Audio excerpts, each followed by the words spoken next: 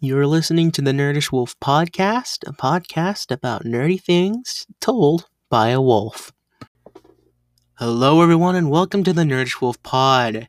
Today, we're going to talk about Mulan, and yeah, that's basically it. Besides a little bit of a segment that I'm going to bring in, which is basically just going to be called podcast suggestions because I really couldn't think of anything. Also, sorry for the weird schedule. I forgot to post Monday, so I'm going to post Wednesday instead.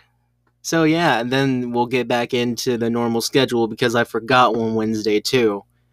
But anyways, on to our podcast for today. To start out the podcast today, we're going to be talking about the 2020 Mulan movie. Now, for those who don't know, there was another Mulan movie somewhere in the 90s. I can't pinpoint exactly. But this tale goes back all the way to feudal China. For those who don't know, Mulan is a Chinese folklore from the northern and southern dynasties. And according to the legend, Mulan was a woman warrior that fought against the Rohans during Northern Wei. Now, this is fiction, and sadly, there's no real evidence of its existence, so we can only say it's a legend. But this is one of the more progressive stories of Chinese folklore. And it's completely different from the adaptations in movies. Well, the Disney movie, to be precise. But we're going to talk about the 2020 movie, so let's get that out of the way. This one focused more on the original tale. And it had wonderful cinematography, along with some amazing acrobatics, and like a lot of fight scenes was awesome and everything. And it was directed by Nikki Caro, who also directed another historical movie favorite, The Zookeeper's Wife, about the zookeepers during Nazi Germany times. But yeah. I have noticed some differences between the original movie and this movie. In the 90s movie, she was Fa Mulan. And in this one, she's Hua Mulan. And in this one, she goes by Hua Jun instead of Ping. Now, in the original tale, her name is Hua Mulan. So yeah, like I said, stick more to the tale. Shang was replaced by Hong Hui, and I hope I'm saying these right. Sorry, all Chinese listeners, if you're listening. We have Ling and Yao, but they're more minor characters than they are in the original movie. No Jin Po, but he is replaced by a character named Cricket. Now, one of the greatest difference was Shan Yu. They replaced him with Bori Khan. He was one of the Rohans instead of the Huns. And in place of the Falcon, they actually had a witch. No, really, a witch. Because in the original tale, there is a witch. And Mulan has a sister named Xi. I hope I typed that down right. And the parents have different names, but I forgot to type those down too.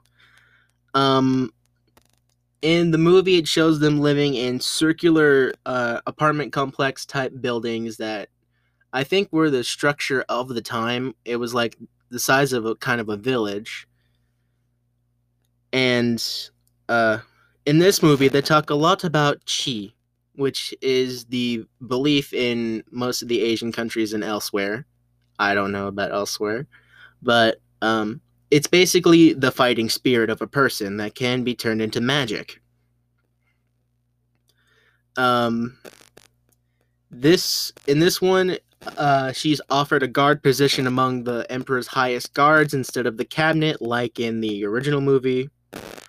The entire cast was fully Asian. Like they had a full Asian cast instead of like in the animated one, you had Donny Osmond, and like a couple of Asian actors here and there.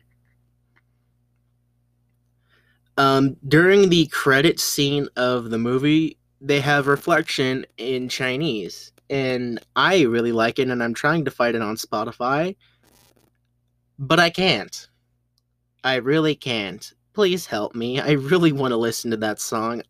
Reflection was a personal favorite of mine growing up as a kid. I loved Mulan as a kid, and I love it now.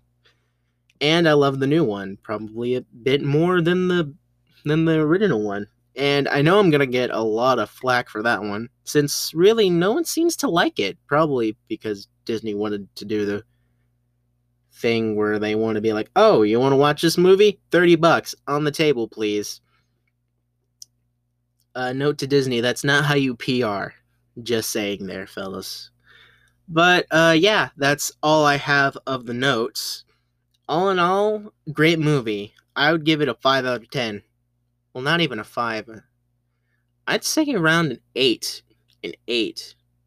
Yeah, an 8. Yeah, an 8. But anyways, enough about Mulan, and on to our next topic. And the next topic of our conversation is,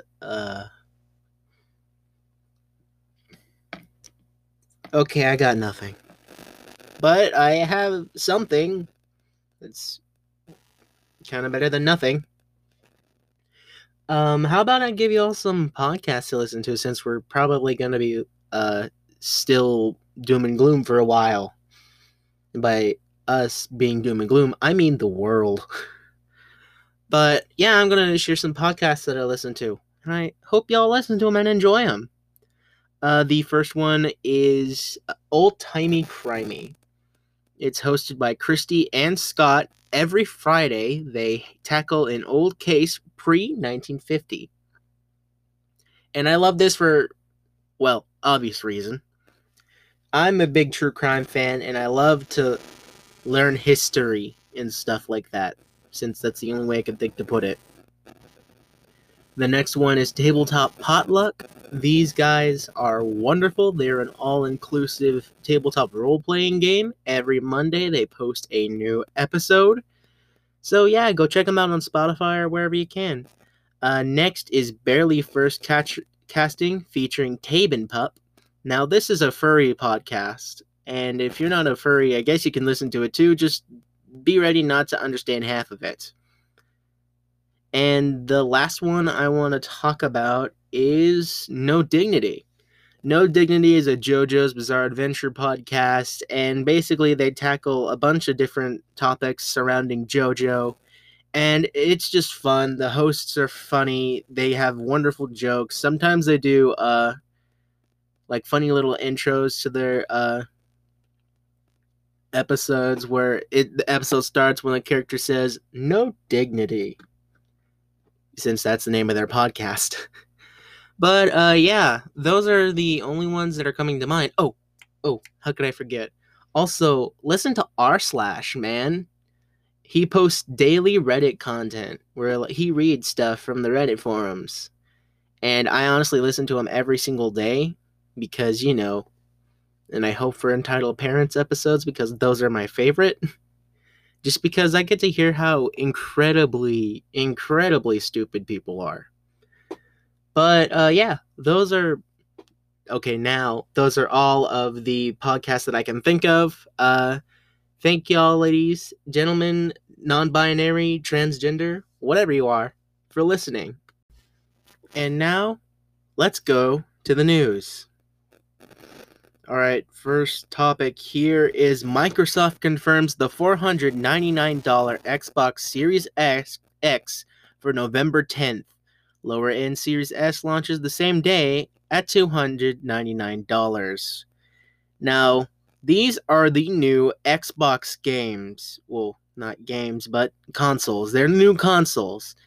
They're smaller and cheaper, which cheaper has a bad connotation to it, so I really wouldn't use cheaper in advertising. Next from Kotaku, we have Crash Bandicoot's girlfriend gets one heck of a glow up.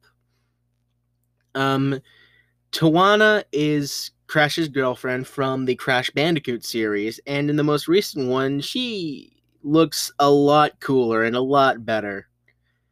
In this one, I think it's multi-platform now, so you don't have to. Well, Insane Trilogy also went cross-platform. I think the original Crash Bandicoot games you had to have a PlayStation for. If I'm wrong, please someone correct me, because if not, I want to play Crash Bandicoot on my Xbox. And lastly, we have Oscar diversity requirements are long overdue. The Oscars made a historic move when they announced their new inclusion requirements for Best Picture eligibility.